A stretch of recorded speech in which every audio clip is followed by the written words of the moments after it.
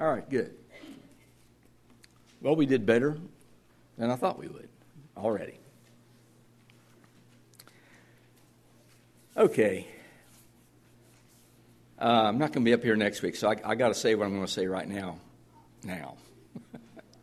The VBS sign-up sheet is up. And there is a new regime. When I put the VBS sign-up sheets up, you count on 6-8 weeks, something like that, before they come down. But Heather is in charge this year, Heather Gregg. And I'm so thankful that she is taking this thing. But those sheets are only going to be up till next Sunday. And let me tell you a little story about Heather so you understand what you're dealing with. Back about 5 or 6 years ago, she was, where is she? She's not in here, is she? I can say anything I want to. Okay. Back about 5 or 6 years ago, Sean was put in charge of the building, and they asked her to watch over the kitchen and kind of keep things cleaned out. We just collect all kinds of old food and half jars of this and half jars of that, and all kinds of stuff in the cabinets that should have been thrown out years ago.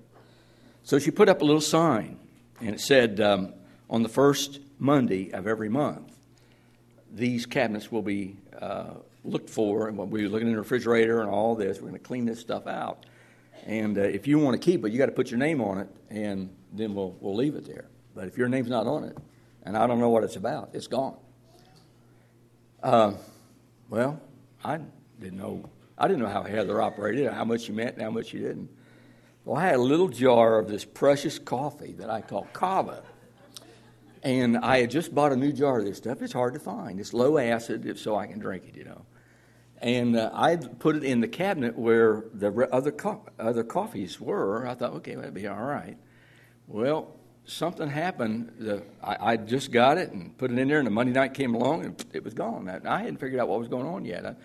So I guess someone needed some Kava coffee. I thought someone came in the building and just said, hey, I want that, and carried it off. So I went and bought myself another thing. I put it up in the cabinet, and I'd used it about 3 or 4 times. Next Monday rolled around, and the thing's gone again. And I start thinking about this. Okay, it's there on Thursday, Friday, Saturday, Sunday. They come in for Sweet Monday, and the next day it's gone. And so I start thinking, Heather is doing this. So I go out to the dumpster. And I found my brand new thing of Kava coffee sitting out there. And I'm going to tell you something. If she says those things are coming down next Sunday night, they're coming down next Sunday night. And if you want to be involved in VBS, you better get your name on there now, because when it's down, it's down. So I just thought I'd let you know about that. All right. Okay, we're ready to go now. Last week, we started a study of the Holy Spirit. We used John 14, 15, and 17 as the main text. And this is the part where Jesus says, if any man loves me, he will keep my commandments. And he starts to talk about the Holy Spirit. And he says, I'm going away, but I'm going to send someone back to you. The Father will send another comforter for you. And then he says a couple things, and these are the things I wanted to key in on. He said, he's going to send the Comforter, the Advocate, the Counselor, the Holy Spirit, whom the world cannot receive because they cannot see him, nor do they know him. And the first point that I just want to re-emphasize here this morning is that the Holy Spirit is for God's people. The world cannot receive the Holy Spirit. You have to be in the kingdom of God to have the Holy Spirit. If you have the Holy Spirit, you're in the kingdom of God. Those two things are synonymous. The second thing he says there about the Holy Spirit is that he's talking to his disciples here on the night before he's crucified. And he says, you know him. You know him. And because he is with you and he will be in you. And he describes a relationship, a change in relationship. He said, he's with you now, but he will be in you.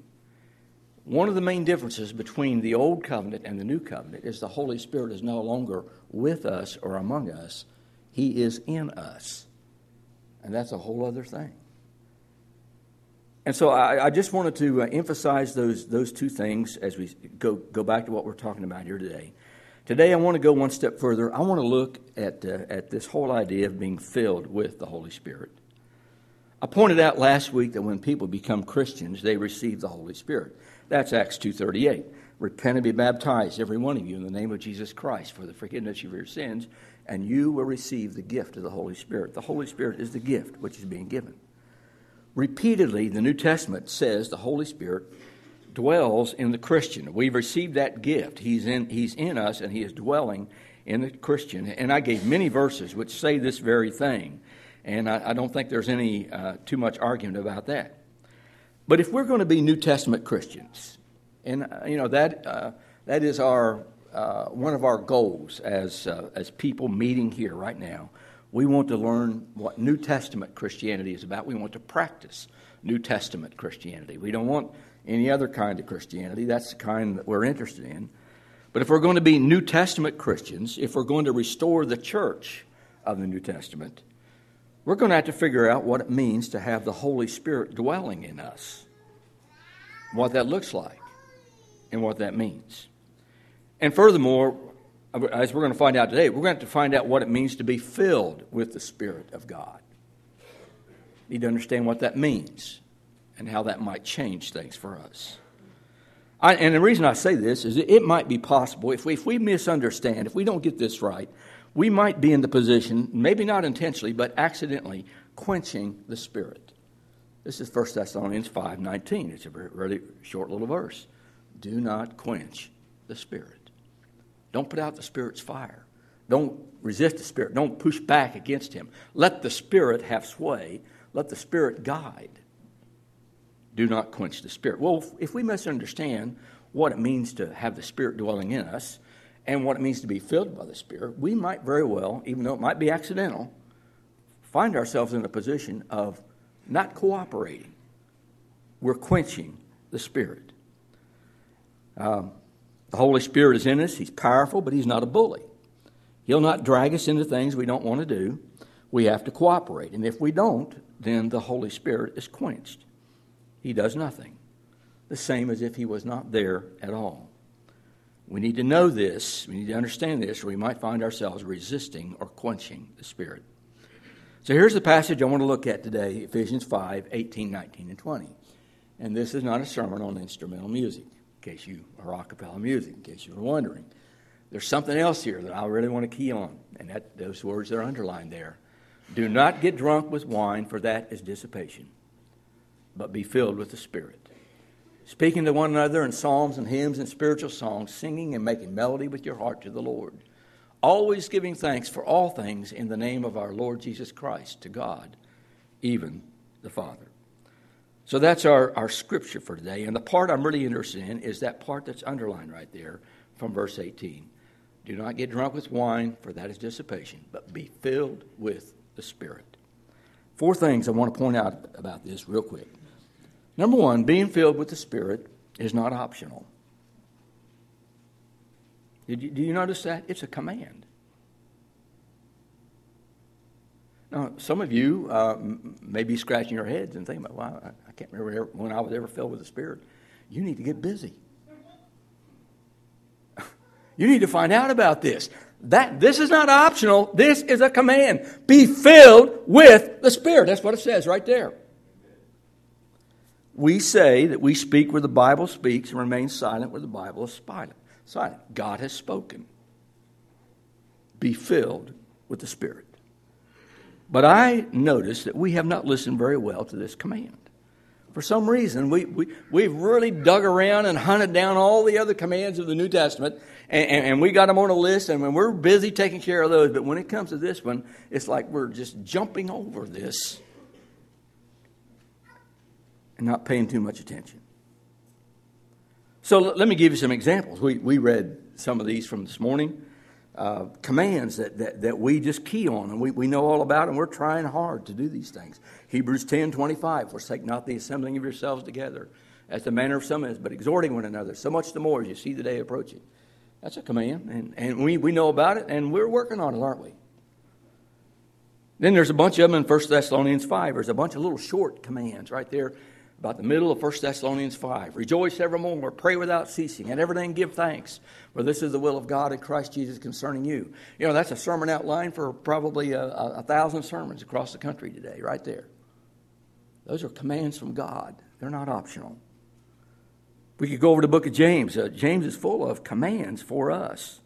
James 1, 19 and 20. Be swift to hear, slow to speak, slow to wrath, for the wrath of man does not work the righteousness of God.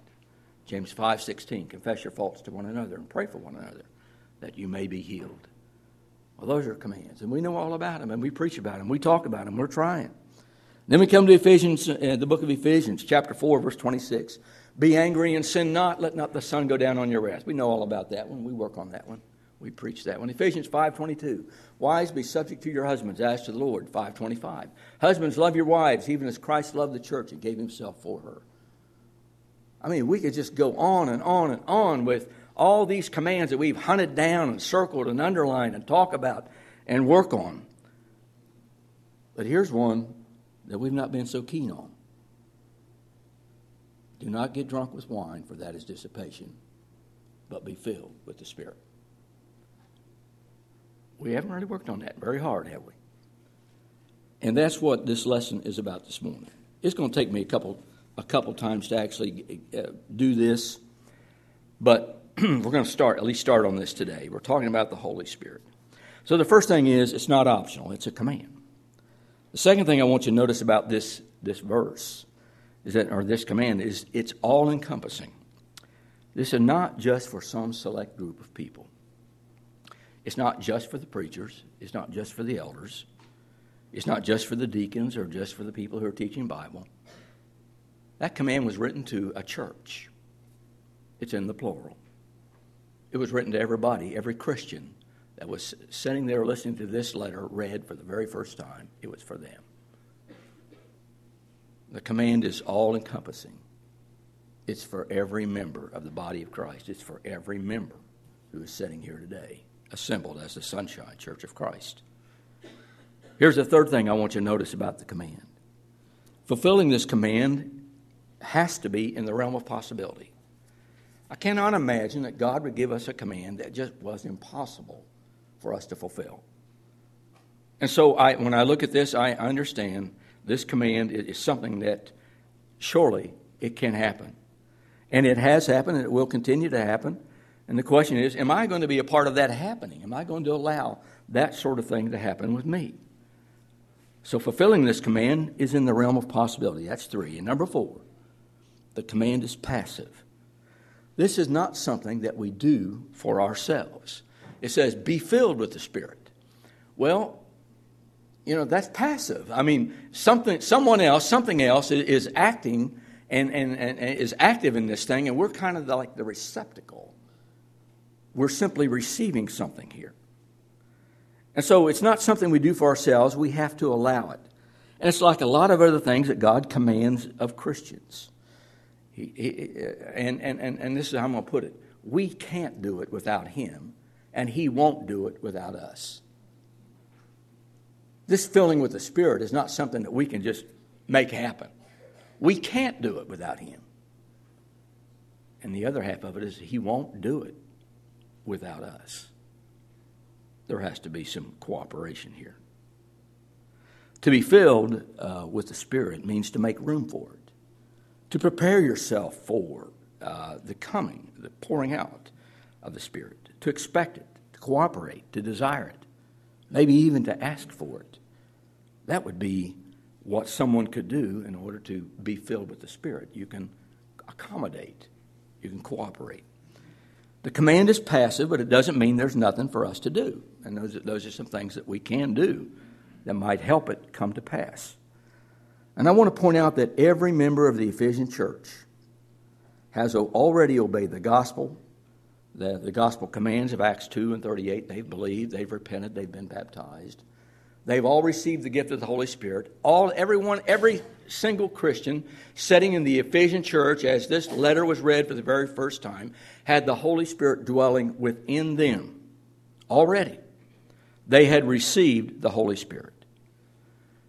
Every one of them had repented and baptized and forgiven and received the Holy Spirit. But now Paul commands them to do something more than simply letting the Spirit dwell within. He commands these Christians to be filled with the Spirit. And what I want to say here is that the dwelling of the Spirit within us and a filling of the Spirit are two different things. They're related, but they're two different things. All of these people already had the Holy Spirit within them. Now Paul says, you need to do something else. Be filled with the Spirit. And so there's a progression here. The Spirit is always present with Christians, but there was a need for them to be filled with the Holy Spirit. So let's just back up and say that like this. As far as the Holy Spirit is concerned, God's part is to do the filling. That's something we cannot do.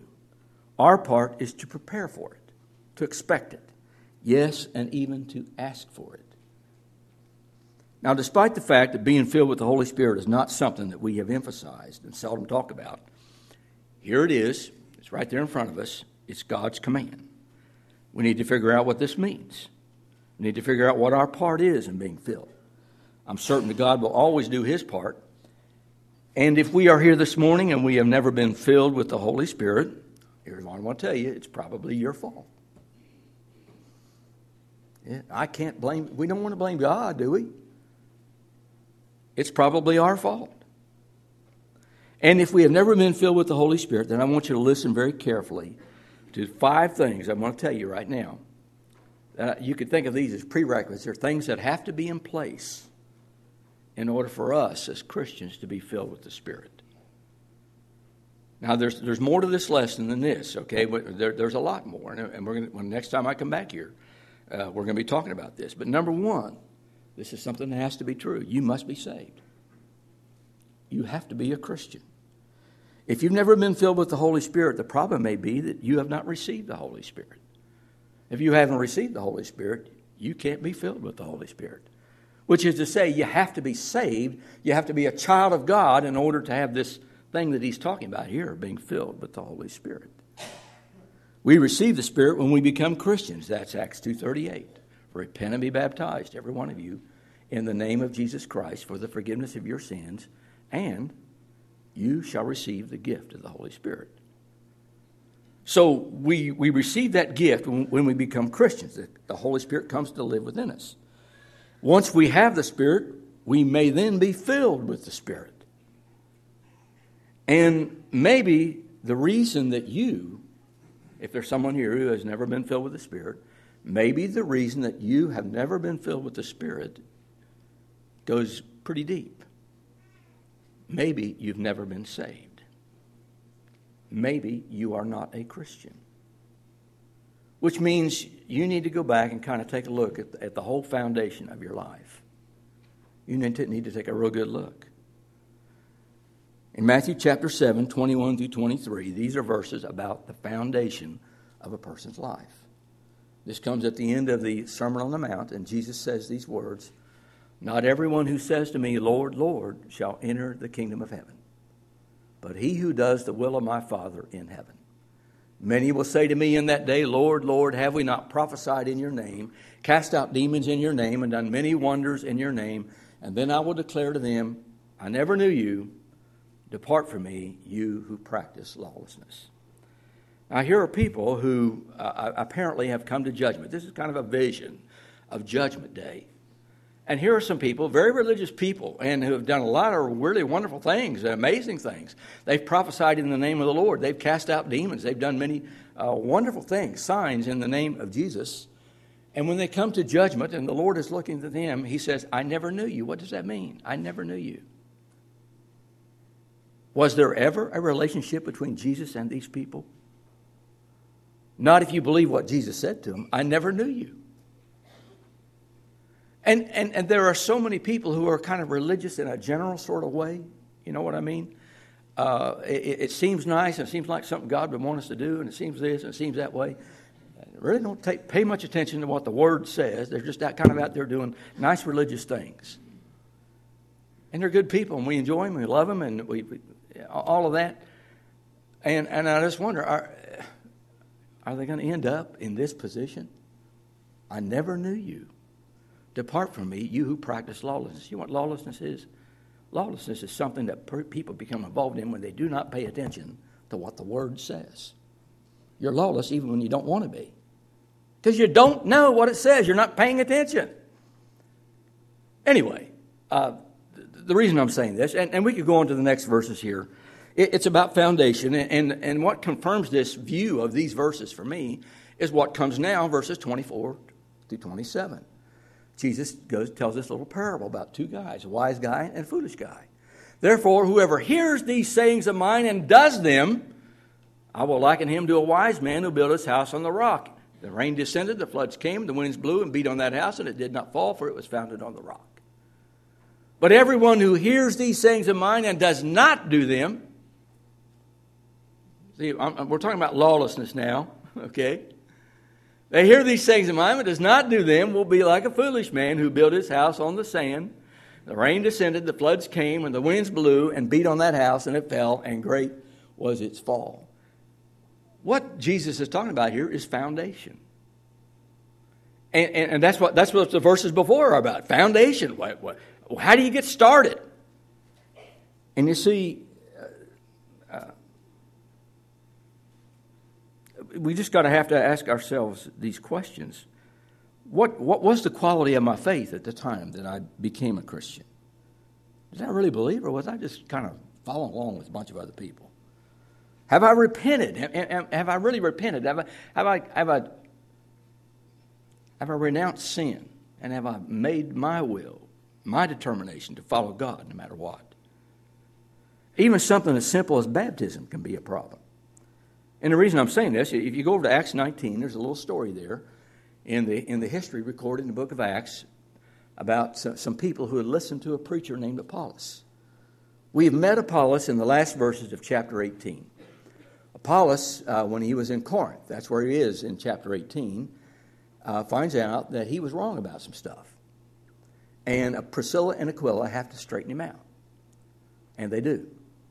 But Apollos has spent some time in Ephesus previously. And while Apollos has already gone on to Corinth, there are people back in Ephesus who have listened to Apollos, and they didn't get it right, okay? Because Apollos didn't have it right. Paul comes in from by land into the city of Ephesus. And it says there, here we go, here's the story. It happened that while Apollos was at Corinth, Paul passed through the upper country and came to Ephesus and found some disciples. So we have some people here who at least are holding themselves out to be Christians. They're disciples of Christ, followers. He said to them, did you receive the Holy Spirit when you believed? And they give an answer that they shouldn't give. They said to him, no, we have not even heard whether there is a Holy Spirit. Paul was going, what in the world? What happened? Let's go to the next verses. And he said, into what then were you baptized? They said, into John's baptism. Paul said, oh, now I know. John baptized with the baptism of repentance, telling people to believe in him who was coming after him, that is, in Jesus. When they heard this, they were baptized in the name of the Lord Jesus. There's a difference between John's baptism and the baptism of Christ. And Paul understood that these people, even though they were disciples, holding themselves out to be Christian people and doing their best, no, we're not going to criticize them for that, they had not received the Spirit. Why hadn't they received the Spirit? There was something about their baptism. They had been not taught the right way. Now they're taught the right thing. They understand it's about Jesus. It's in the name of Jesus. And they're baptized, and wow, the Holy Spirit comes now. So, here's what I'm saying about this. If you're having a foundation problem, if you've never been filled with the Spirit, maybe it's a foundation problem. Maybe you just need to go back and take a look at the foundation and make sure that everything is in place there, because if you don't have the Spirit, you can't be filled with the Spirit. Here's the second thing I'm going to tell you about these verses we've been looking at. If you've never been filled with the Holy Spirit, you need to ask yourself this: is there a sin that I'm clinging to? As Christians, we have to confess and forsake all known sin. The Holy Spirit is not going to be active in a person who has sin that he just won't let go of. And I'm not saying you have to be perfect. No one at Ephesus was perfect when Paul wrote these things to them. I'm sure they weren't. They're just about like us. But you can't be in rebellion against God in some area of your life and expect the Holy Spirit to do anything for you except convict you and make you miserable. That's the only thing I can think the Holy Spirit would do for you, is convict you and make you miserable. But if you've never been filled with the Holy Spirit, you got to ask yourself, is there something that I'm clinging to that I just need to confess it and forsake it?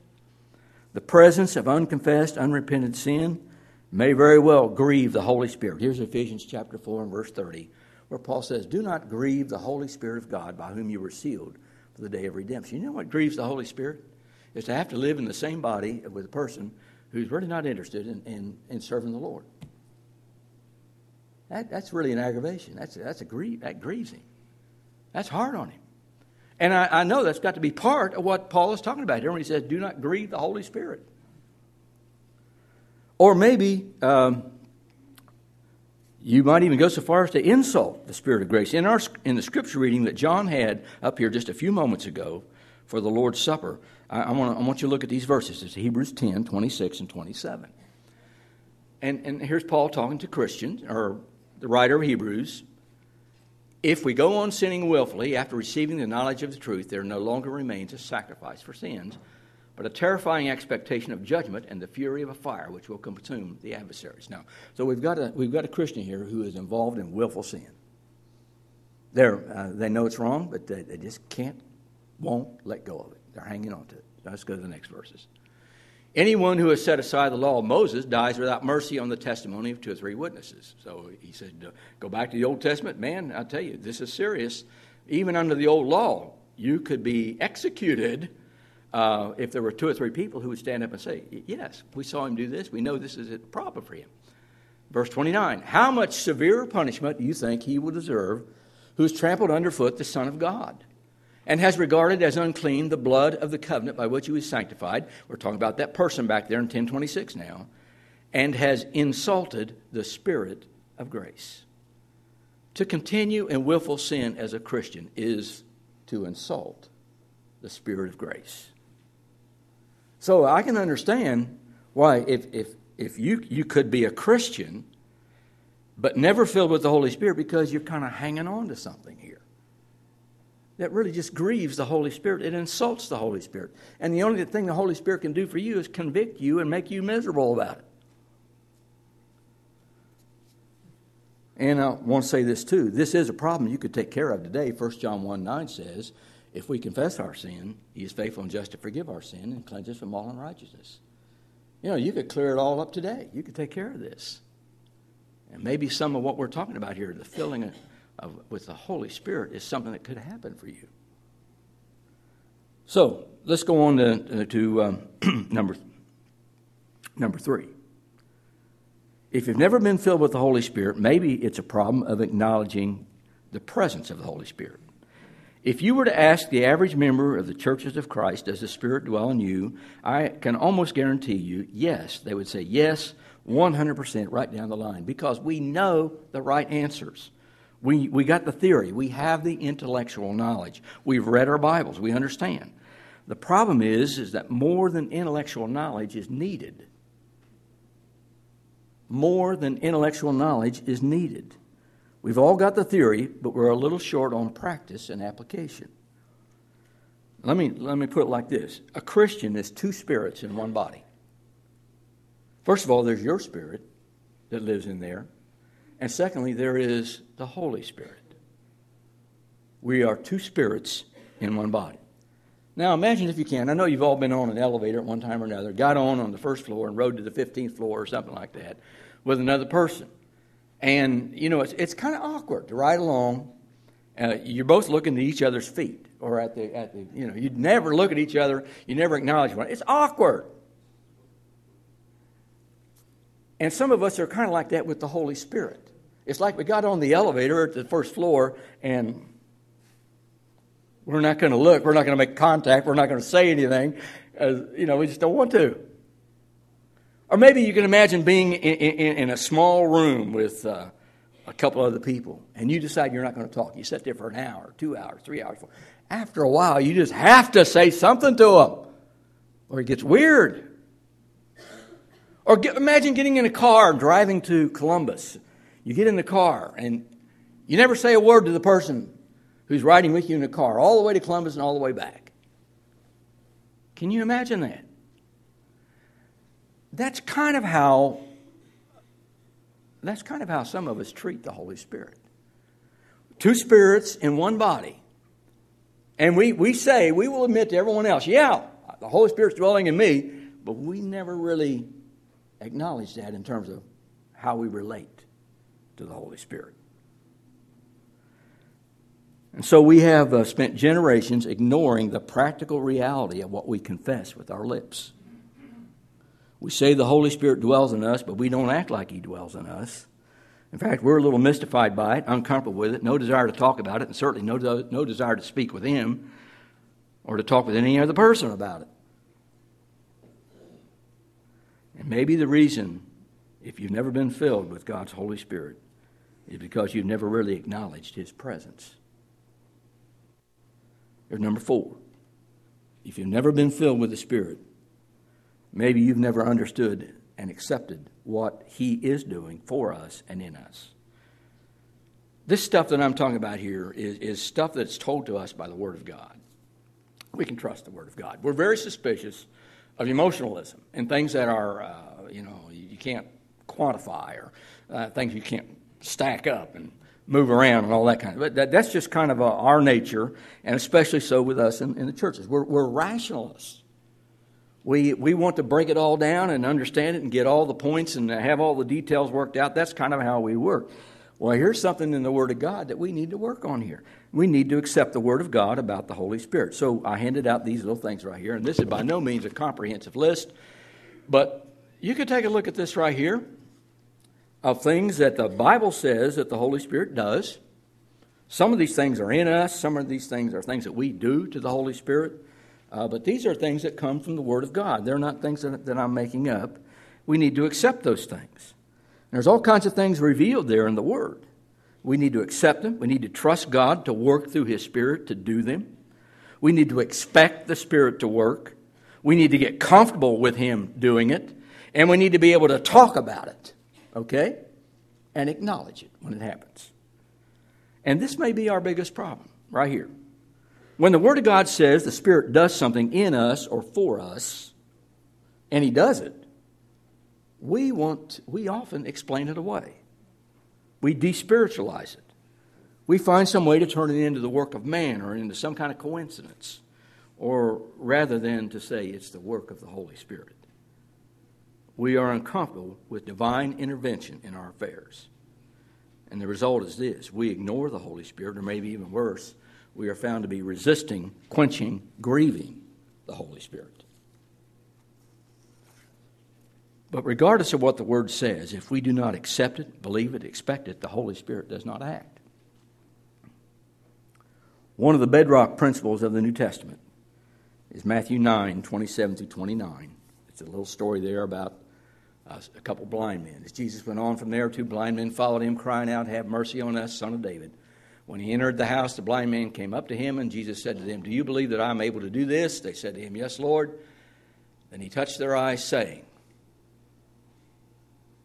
"It shall be done to you according to your faith." You know, there's an aspect of our experience as Christians that is determined by what we believe or expect to happen, going to happen. And that's what Jesus is telling these fellows right here. He says, okay, what's going to happen now, it will be based on what you believe is going to happen. It'll be according to your faith, be it done unto you. And all I want to say to you about the Holy Spirit, the filling of the Holy Spirit, according to your faith, it will be done to you. The Bible says it can happen. It says it ought to happen. According to your faith, it will be done to you. In Matthew 13:53-58, Jesus is in his hometown, the hometown of Nazareth. He comes there. I mean, he's just as powerful as he ever was. He could do anything he wants to. all kinds of things, but he comes into town and they remember him as the little boy. And instead of greeting him with faith, they greet him with a bunch of questions, a lot of skepticism. And, isn't this the carpenter's son? And isn't he the brother of James and Joseph? And he names all of his brothers and sisters and everything. And just go on and on and on. And not a whole lot of faith here. It wasn't a really good reception here. And here was the result. Chapter 13, verse 58. He did not do many miracles there because of their unbelief. Man, he could have done a pile. He could have done a lot. If some people had just said, hey, this is Jesus, Son of God, and he can do it. But no. That was not what these people were about. And so Jesus left there with many things undone that could have been done if there had been some faith in the people. Some are never filled with the Holy Spirit because of a lack of faith. We don't believe it's possible. Well, that's just for Jesus' day and time. Or if it is possible, we admit it's possible, that has to be for somebody else. It's not for me. And maybe we're not sure we even want it. That would make me way too religious. I don't want to be like that. But some are never filled with the Holy Spirit because they're reluctant to accept what the book says. According to your faith, be it done to you. Here's number 5. Some have never been filled with the Holy Spirit. And my question is, have you asked for it? I'm going back to Ephesians 5:18.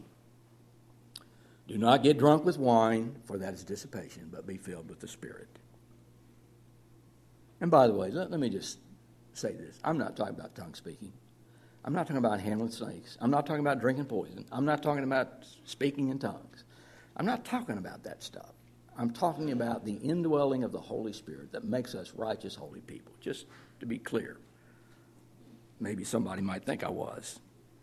But here we are. Do not get drunk with wine, for that is dissipation, but be filled with the Holy Spirit.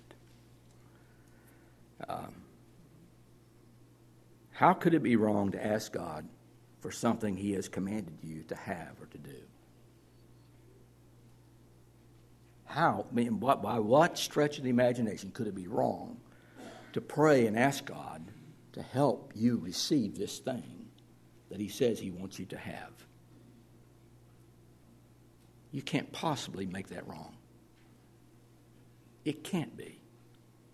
And in fact, I think it may be necessary. And I have lots of reasons for saying that, but I'm going to let that pen. James says, chapter 4 and verse 2, he says, you have not because you ask not. Jesus tells us in Luke chapter 11, and in chapter 11 is the first 13 verses are all about prayer. And first of all, Jesus teaches his disciples how to pray. And then he gives them some examples here. He says, if you were a guy who had company come in at midnight, and you had a friend, and the friend came over and said he didn't have enough bread, and he said, you might not get up and give you the bread because you're his friend, but if he persists and just keeps, and he won't go away, eventually you'll give him the bread. And he's talking about prayer. And then he says something, he says, and you fathers, he says, how many of you, if your son comes and asks you for a fish, is going to give him a scorpion? He said, no, your heavenly Father gives good gifts, like you would. So here we are, chapter 11, verse 13. This is the last verse of this teaching. He says, if you then, being evil, know how to give good gifts to your children, how much more will your heavenly Father give the Holy Spirit to those who ask him?